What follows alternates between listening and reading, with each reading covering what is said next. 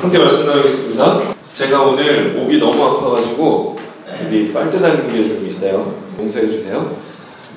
지난주에 아팠다 그랬잖아요. 근데 이번 주에 더욱 아팠어요. 그래가지고 낫은 줄 알았는데 더 아파서 굉장히 고민을 했습니다. 무슨 생각을 했냐면 이렇게 계속 기침이 멈추지 않으니까 주사도 맞고 누워서 하나님 제가 뭘 잘못했나요? 이런 생각이 드는 거예요. 내가 뭐를 잘못하고 있나? 내가 뭐가 좀 하나님 마음에 안 드시는 게 있으세요? 이런 생각을 하다가 불사 내가 아니라고 했던 걸 내가 또 하고 있구나 이런 생각이 들었어요. 병원에서 말 좀 그만해라, 말을 그만 안 하니까 자꾸 목이 아픈 거다 그랬음에도 불구하고 저도 또 누워서 내가 뭔가 하나님 보시기에 부끄러운 일을 하고 있었던 건가 하고 막 후회를 하고 있더란 말이에요. 그래서 제가 또 회개했습니다. 여러분, 시험을 다 본 사람도 있을 거고 시험을 보고 있는 사람들도 있을 거예요. 그렇죠? 근데 시험을 보다 보면 또 특히 채점할 때 그리고 네, 남의 점수 볼 때 이럴 때 하나님 저한테 왜 이러세요? 라는 그런 기분이 들 때가 있어요. 하늘이 무너지는 것 같은 기분. 그래서 오늘 여러분 좀 마음에 안 드는 제목으로 시험에 나오는 성경 특강 보여요? 네.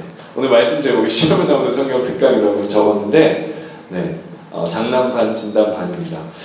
제가 오늘 해드리는 얘기는요 약간 전문적인 얘기라서 여러분들이 어려워할 수도 있어요. 근데 사실 전문적이라고 해봐야 성경 안에 있는 얘기이기 때문에 여러분들이 조금만 정신 차리면 다 알아들을 수 있는 거예요. 전문적이라니까 난 아니겠구나 이렇게 생각하지 마시고 한 번만 잠깐 그 마음의 문을 열고 한번 들어보세요. 창세기는요 총 1장부터 몇 장까지 있게요?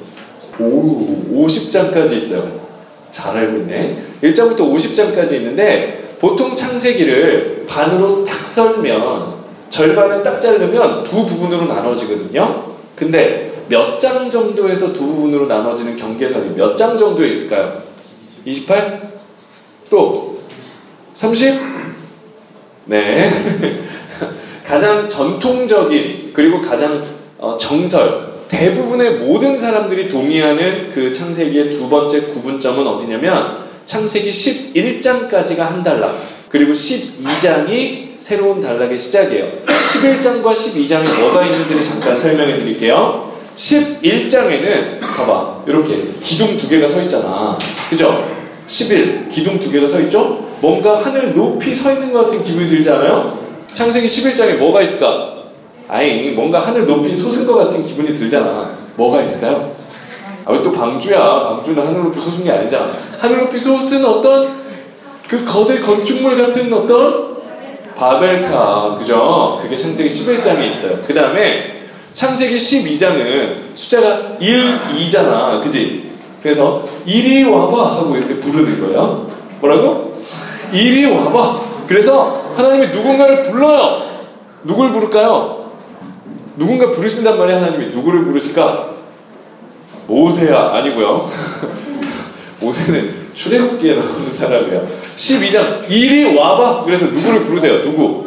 아브라함을 부르시거든요. 그래서 너는 아버지 본토 친척 아버지 집을 떠나서 내가 지시할 땅으로 가라 하고 보내시는 게 12장이고 11장에 그 건축물이 하늘을 향해 올라가는 그 느낌을 생각하시면 돼요. 자, 창세기 11장까지가 1단락이고 12장부터 50장까지가 2단락이에요.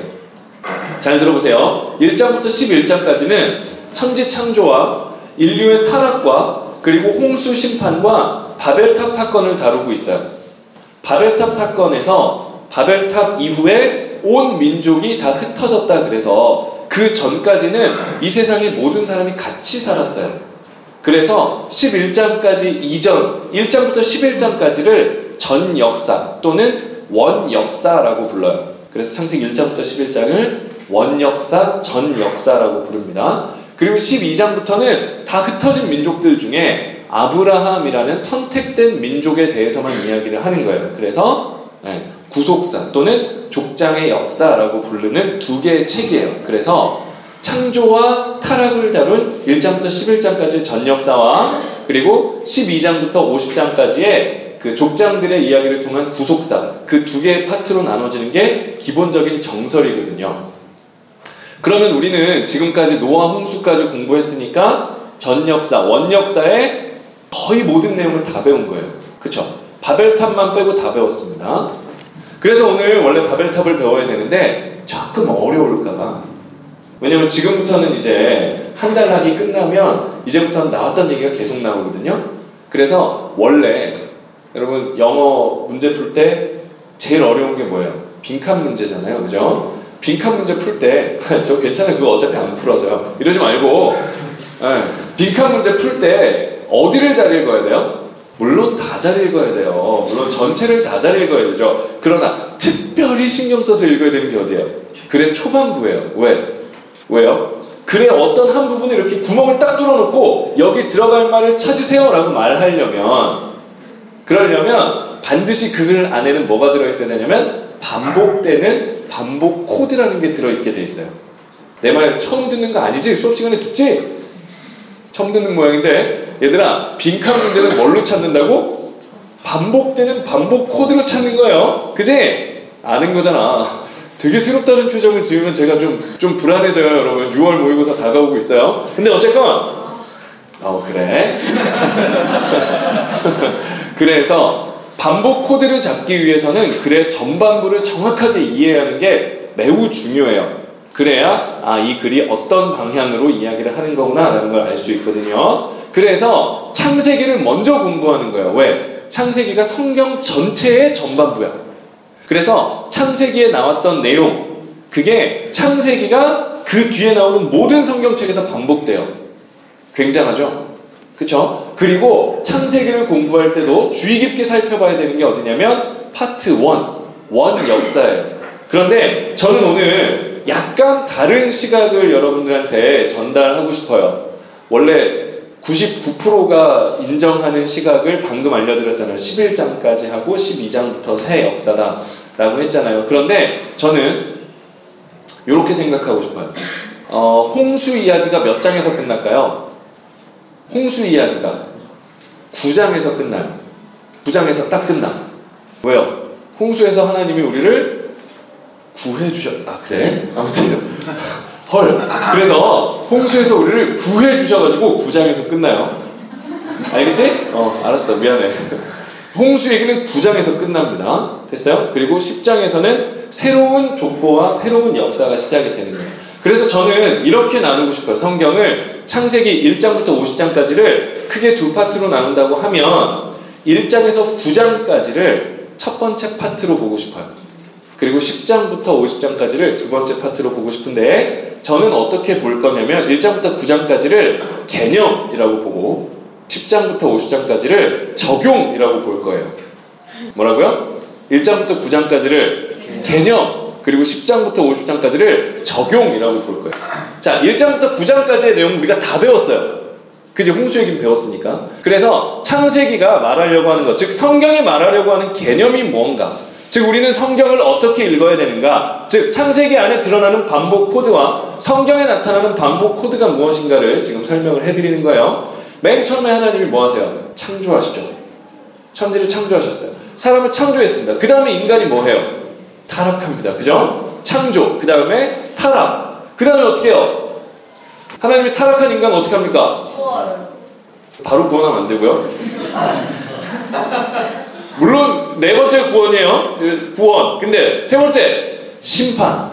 그 다음이 구원이거든요. 은혜. 자, 다시 첫 번째 뭐라고요? 창조. 두 번째 타락. 세 번째 심판. 네 번째 구원, 은혜. 이렇게 돼 있어요. 요 네 개의 순환고리로 성경책은 만들어져 있어요. 창조와 타락과 심판과 구원, 은혜. 요 네 개가 반복이 된단 말이에요. 그쵸? 이해되세요? 그래서 이 이야기는 원 역사, 즉 1장부터 9장까지에 계속해서 반복해서 드러나고요. 그리고 10장부터 50장까지는 그 이야기를 다시 한번 심화해서 우리에게 적용시켜주는 연습 노트 같은 거라고 보시면 돼요. 아시겠죠? 문제집을 풀 때 앞에 개념 문제가 있어요. 풀고 나면 그 밑에 적용 문제, 응용 문제, 실전 문제가 나오거든요.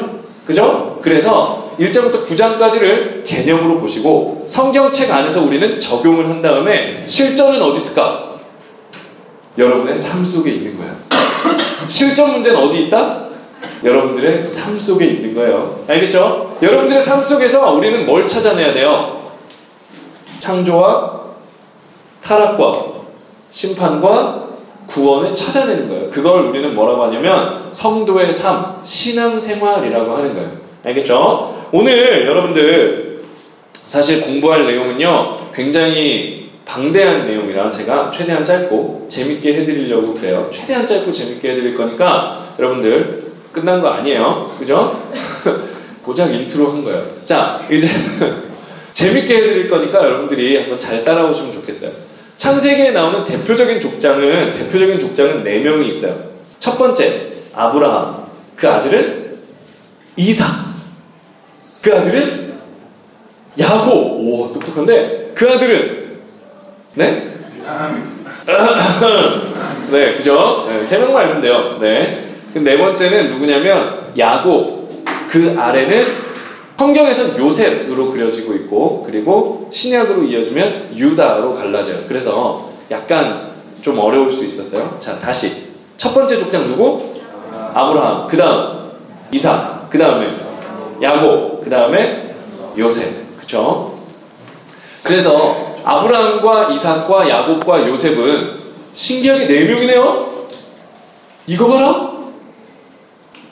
물론 그 사람의 삶, 한 사람 한 사람의 삶 속에도 각자 부르심과 타락함과 심판과 다시 은혜로 구속하시는 그 역사가 한 사람 한 사람의 삶에도 드러나지만 전체적으로 그 4명을 볼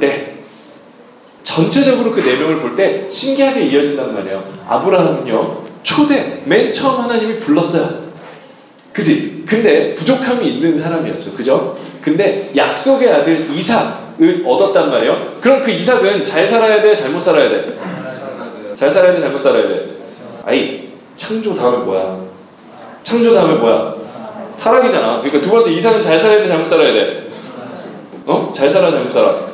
아, 잘 못 살아야지. 물론 다 못 살지만 4명 다 똑같이 못 살았어요. 그런데 이삭은 특별히 못 사는데, 이삭은 왜 특별히 못 사냐면 이삭은요 나중에 다 배우겠지만 아버지 아브라함이 지었던 모든 죄를 다시 한번 답습해요. 그대로.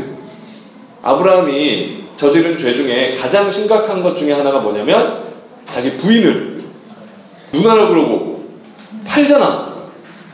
그럼 그걸 봤으면 그 아들이 그 얘기를 들었을 거 아니야. 엄마한테. 엄마가 야 니네 아버지가 말이야 젊었을 때 나를 누나라 그러고 돈을 챙겼어 이러면 참 부럽다. 나도 그대로 해야지? 이랬겠어요? 아니잖아. 아버지는 어떻게 해서 엄마 가슴에 그렇게 못을 박을 수가 있어요? 난 진짜 무슨 일 있어도 아버지처럼은 안 될 거예요. 이랬겠잖아. 그지? 근데 어떻게 해요?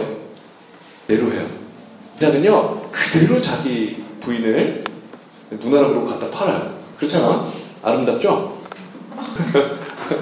그리고 아브라함이 아들을 둘을 낳았어요. 첫째가 누구게? 이슈마엘이에요. 이스마엘. 그 사람은 지금 이슬람 교도들의 조상이에요. 그치? 그 다음에 둘째 아들이 이삭이었어요. 근데 이삭이 태어났을 때 이슈마엘은 나이가 좀 있었거든? 여러분 또래 정도 됐을 것 같아요. 그러니까 내가 아들이었는데 진짜 아들이라는 애가 갓난아기로 태어났어. 그럼 여러분들 잘해줄 거예요? 갈굴 거예요? 갈구겠지. 그러니까 이스마엘이 이 이삭을 겁내 갈궜단 말이야. 아주 진짜 가만 안 뒀어요. 그냥 뭐만 해도 그냥 계속 갈궜어. 그러니까 이삭이 이스마엘이 좋아하시러 싫지. 그러니까 진짜 맨날 형만 다 해주고 나 진짜 너무 싫어 막 이러면서 되게 상처가 많았을 거 아니에요. 그러면 자식을 차별하면 돼? 안 돼? 안 되잖아. 자식을 차별하면 안 되죠. 그런데 여러분 이삭이 성경에 기록된 모든 사람들 중에 가장 대놓고 자식을 차별한 사람인 거 아세요? 성경에 여러분 엄마는 나보다 형을 더 좋아하는 것 같아. 엄마는 나보다 누굴 더 좋아하는 것 같아. 그러면 너 이 5손가락 다 깨물어봐. 안 아픈 거 있나? 이러잖아. 그지? 안 그러니? 요즘 다 외아들이라 그런 일이 없나요? 그래요? 너 깨물어봐. 안 아픈 거 있나? 그러는데 성경에 대놓고 얘기해. 이삭이 큰아들 에서를 훨씬 더 많이 사랑했더라. 성경에 대놓고 얘기해.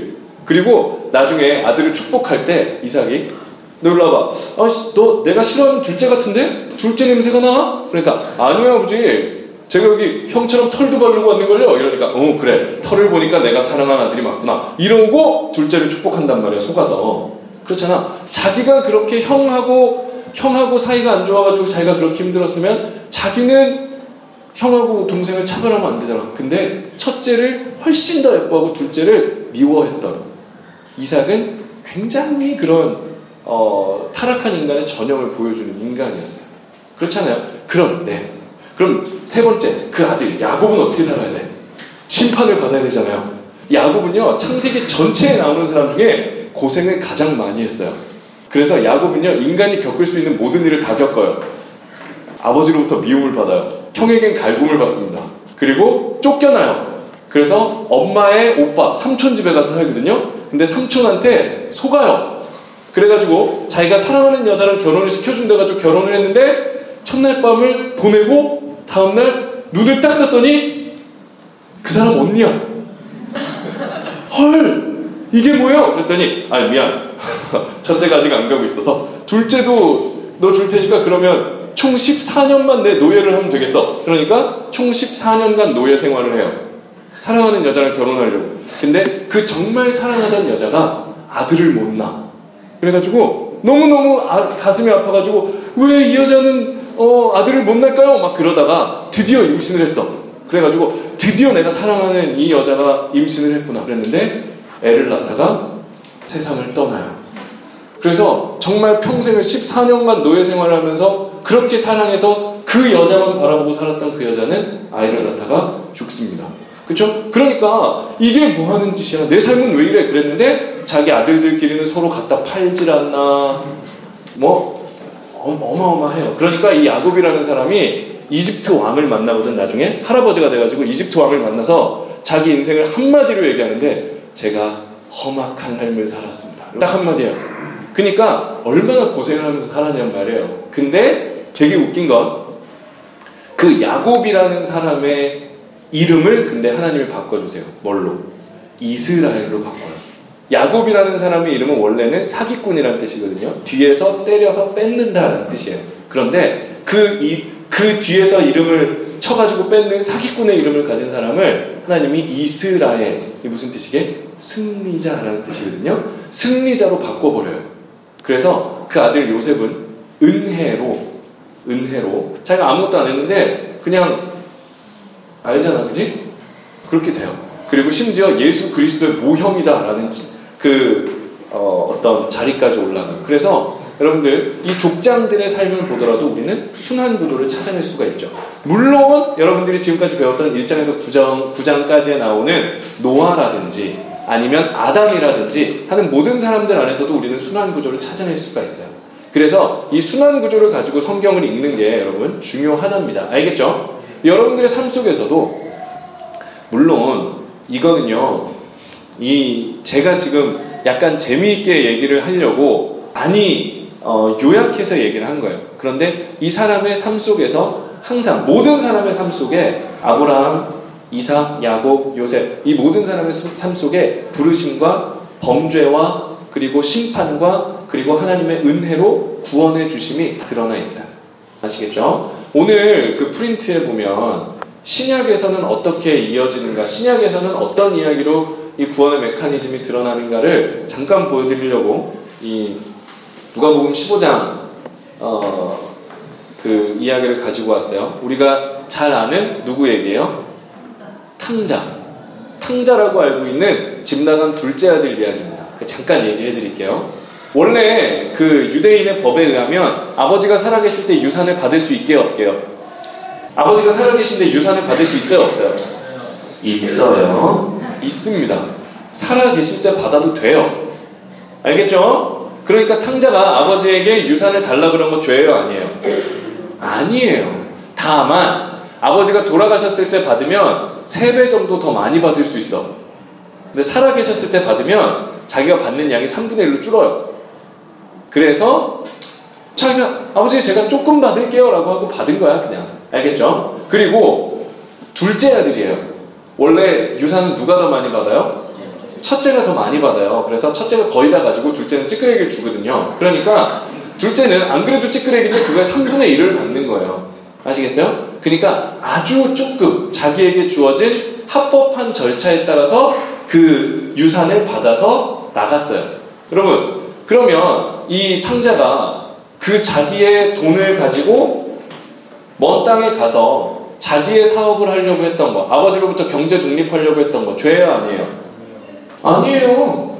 그렇잖아. 자기가 자기 일을 해보겠다는데 그게 왜 죄예요? 죄 아니에요. 그렇죠? 그럼 대체 왜 이 탕자는 죄인이라 그러는가? 뭘 잘못한 거야, 얘는? 그러게요. 율법적으로 따지면 죄가 하나도 없다니까요. 탕자는 율법적으로 따지면 죄가 하나도 없는 사람이에요. 왜?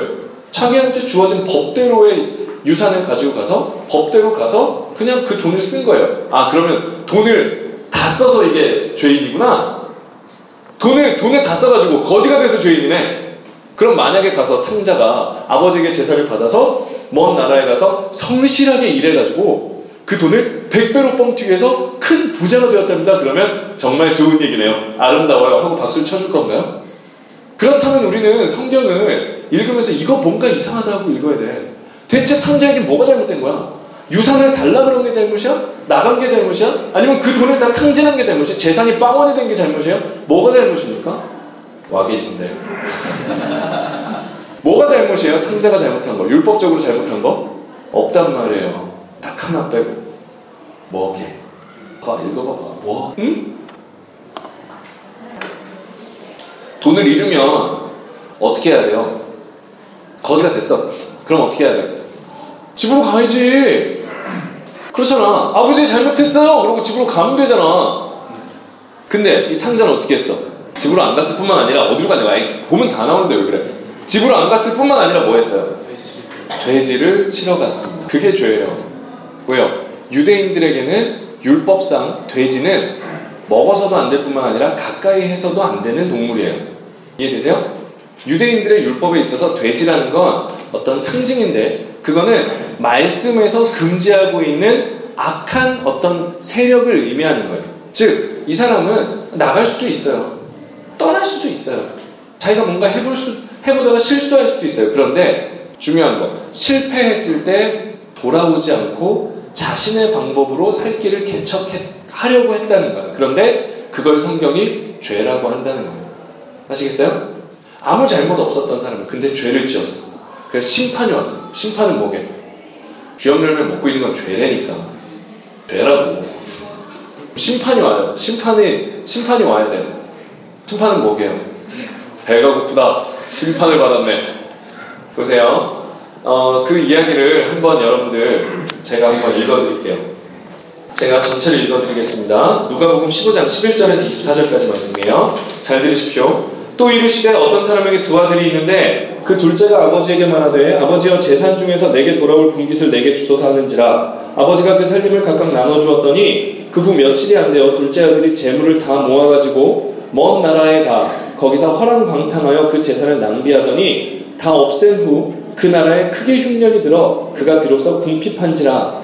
가서 그 나라 백성 중 한 사람에게 붙여 사니 그가 그를 들로 보내어 돼지를 치게 하였는데 그가 돼지 먹는 주역 열매로 배를 채우고자 하되 주는 자가 없는지라. 이에 스스로 돌이켜 이르되 내 아버지에게는 양식이 풍족한 품꾼이 얼마나 많은가. 나는 여기서 줄여 죽는구나. 내가 일어나 아버지께 가서 이르기를 아버지 내가 하늘과 아버지께 죄를 지었사오니 지금부터는 아버지의 아들이라 일컬음을 감당하지 못하겠나이다. 나를 품꾼의 하나로 보소서 하리라 하고 이에 일어나서 아버지에게로 돌아가니라. 아직도 거리가 먼데 아버지가 그를 보고 치근히 여겨 달려가 목을 안고 입을 맞추니 아들이 이르되 아버지 내가 하늘과 아버지께 죄를 지었사오니 지금부터는 아버지의 아들이라 일컬음을 감당하지 못하겠나이다 하나 아버지는 종들에게 이르되 제일 좋은 옷을 내어다가 입히고 손에 가락지를 끼우고 발에 신을 신기라. 그리고 살찐 송아지를 끌어다가 잡으라. 우리가 먹고 즐기자. 이 아들은 죽었다가 다시 살아났으며 내가 잃었다가 다시 얻었노라 하니 그들이 즐거워하더라. 아멘. 여러분 유대인들은 일본 사람들이랑 약간 비슷한 면이 있어요. 뭐냐면 수치심을 죽음보다도 더 크게 여겨요. 그래서 차라리 죽을지언정 수치를 당하지 않겠다라는 생각을 해요. 그래서 유대인들은 율법을 어기느니 차라리 죽임을 당하는 게 낫겠다라고 실제로 그렇게 행동을 하기도 했습니다. 그래서 마카비 전쟁, 그 유대인들이 독립전쟁을 할 때 그 전쟁을 하다 보면 안식일이 끼잖아요. 안식일에는 전쟁을 하면 돼야 안 돼요? 안식일엔 전쟁을 하면 안 되거든요. 왜? 안식일은 쉬어야 되잖아. 근데 독립전쟁을 하는 상대방은 안식일을 지켜 안 지켜? 안 지킨단 말이에요. 그러니까 어떻게 되는 거야? 유대인들이 안식일엔 안 싸운다는 걸 알아. 그래서 평소에는 다 그냥 이렇게 멀리서 북만 치고 있다가 안식일만 되면 쳐들어와. 그래가지고 유대인이 여기 서 있는데 안식일에 뛰면 안 되거든? 그러니까 뒤로 뛰어들어가서 뒤에서 푹 찔러. 그리고 죽여. 그럼 유대인이 뒤로 돌아서 방패를 막든가 아니면 뛰어서 도망가야 되잖아요. 유대인들이 어떻게 할게요? 다 그냥 뒤에서 칼 맞고 죽어버렸어요. 왜? 차라리 내가 죽는다. 안식일에 뛰지 않겠다 그래서. 그 정도의 사람들이었단 말이에요. 그런 사람들이 돼지 열매를 치던 그 아들을 보면 어떻게 했을까요? 만약에 그 아들이 유대인들의 눈에 발각이 됐다면 어떻게 했을까? 자기 마을에 들어오기도 전에, 마을 입구로 들어오기도 전에 돌로 맞아서 죽었을 거예요. 유대인들은 그런 유대인의 수치인 아들을 살려둘 리가 없단 말이에요. 그래서 돌로 그 아들을 쳐서 죽였을 거란 말이죠. 이 아들은 다시는 자기 고향에 돌아올 수가 없는 사람이 돼버린 거예요. 그게 심판이거든요. 자기 마을에 돌아가면 죽임을 당하게 되는 거예요. 은혜와 구원은 어디 있을까요? 은혜와 구원은 어디 있을까? 성경에 보면 아버지가 달려나왔다는 이야기죠. 그게 정말 반가워서 달려나온 것이 있어요. 하지만 이 둘째 아들의 운명은 뭐였어요? 그 마을에 들어오는 즉시 다른 사람의 눈에 발견되면 돌로 맞아 죽어요. 이 아버지는 그 아들을 발견하자마자 맨발로 달려나갑니다. 왜요? 그 아들이 돌 맞을까봐, 그 아들이 돌 맞아 죽을까봐 그 아버지가 달려나가는 거예요. 그러면서 그 아들을 그냥 안아버리는 거예요. 야, 니들 돌 던질 거면 나한테 던져. 얘 내 아들이야. 니들이 내 아들을 죽일 수 없어. 이 아버지는요, 그 자리에서 아들 대신에 돌 맞아 죽은 거예요. 여러분, 그게 은혜이고 구원인 거거든요. 여러분, 우리는요, 사실 성경을 읽을 때 너무 그 겉표지만 볼 때가 있어요. 그래서 정말 성경이 말하려고 하는 게 무엇인가, 그 안에 숨겨져 있는 하나님의 사랑이 무엇인가를 놓칠 때가 너무 많아요. 사랑은요, 반드시 심판 가운데 꼽히는 거예요. 심판이 드러나고 죽음이 우리에게 닥칠 때에 그때 사랑이 드러나는 거예요. 이 아들이 아무 일도 없이 그냥 돌아왔다면 이 이야기는 구원의 이야기가 아니에요. 이 이야기는 우리의 이야기가 아니에요. 그런데 이 아들이 실패하고 범죄하고 죽을 수밖에 없는 존재가 되어서 돌아온 그 상황이 바로 우리들의 이야기가 되는 거란 말이에요. 여러분, 그래서 성경은요, 우리가 정확하게 읽어야 되는 거예요. 마지막에요, 성경을 읽을 수 있는 마지막 열쇠가 하나가 있어요. 그거는 뭐냐면 사랑이에요. 뭐라고요? 사랑. 엄마 새가 아기 새들에게 먹을 걸 날라다 주고 있어요. 그래서 아기 새 입에다가 먹을 걸 다 씹어서 이렇게 먹여줬습니다. 왜 그랬을까요? 사랑하니까 그렇겠죠. 자기 자식이니까. 그렇죠? 근데 만약에 그 어머니와 아이의 사랑을 이해하지 못하는 어떤 존재가 그 그림을 본다면 뭐라고 이해할까요? 엄마 새는 새끼 새의 먹이 셔틀이구나 라고 이해할 거예요. 아, 애기 새가 엄마 새보다 힘이 센가 보다. 이거 안 날라주면 안 되겠구나 라고 생각할 거예요. 여러분, 사랑이 빠지면 똑같은 그림도 해석이 달라져. 예수 그리스도는요, 우리의 죄를 다 대신 짊어지고 가신 분이에요. 그래서 우리는 죄를 지었을 때 예수님 앞에 나오면 돼요, 안 돼요? 돼요. 왜? 그분이 대신 죄를 가져갔으니까. 그런데 이 그림에서 예수의 사랑이 빠져버리면 뭐가 되는 줄 아세요? 구원파가 되는 거예요. 구원파는 이미 예수라는 존재가 내 죄를 다 가져갔어. 그래서 나는 사람 죽여도 돼. 구원파는요, 같은 그림을 같은 논리로 해석하고 있어요. 그런데 마지막 열쇠인 사랑이 빠져 있단 말이에요. 하나님의 사랑이 빠져 있으면요, 그 어떤 그림도 온전한 복음을 드러낼 수가 없어요. 그분은 우리를 사랑하기 때문에 달려나와서 우리를 대신 안고 대신 돌맞아 죽으면서 우리를 품고 가는 분이에요. 그런데 사랑이 없으면 이 그림을 이제 다르게 본다니까요. 이 아들이 숨겨놓은 보물이라도 가지고 있는 것처럼, 그래서 아버지가 아들한테 잘 보여야 되는 것처럼 이상한 식으로 우리는 예수의 그 사랑을 오해한단 말이에요. 여러분, 우리는 아무 자격이 없는 자리에서, 우리의 죄가 모두 드러나버린 그 발가 벗겨진 자리에서 예수 그리스도, 우리를 사랑해서 찾아오시는 그분을 만나는 거예요. 오늘 시험에 나오는 성경 특강이었는데 이 시험은 여러분들의 삶입니다. 여러분들의 삶에 이제 문제들이 다가올 때 여러분들은 그 삶을 읽어낼 수 있어야 돼요. 하나님은 우리를 부르시고 창조하시고 우리는 거기에 응답하지 않아요. 또는 반대로 걸어가요. 타락합니다. 그리고 우리는 심판을 받을 수밖에 없어요. 돌로 맞아 죽을 수밖에 없는 존재가 돼요. 그런데 달려나와서, 아직 거리가 먼데 맨발로 달려나와서 우리를 끌어안고 대신 돌 맞아 죽으시는 그 아버지의 사랑이 우리를 이끌고 우리의 삶 속에서 그 사랑과 그 은혜가 여러분을 붙드시기를 소망합니다. 제가 기도하겠습니다. 아버지 하나님, 은혜를 감사합니다. 말씀 전했습니다.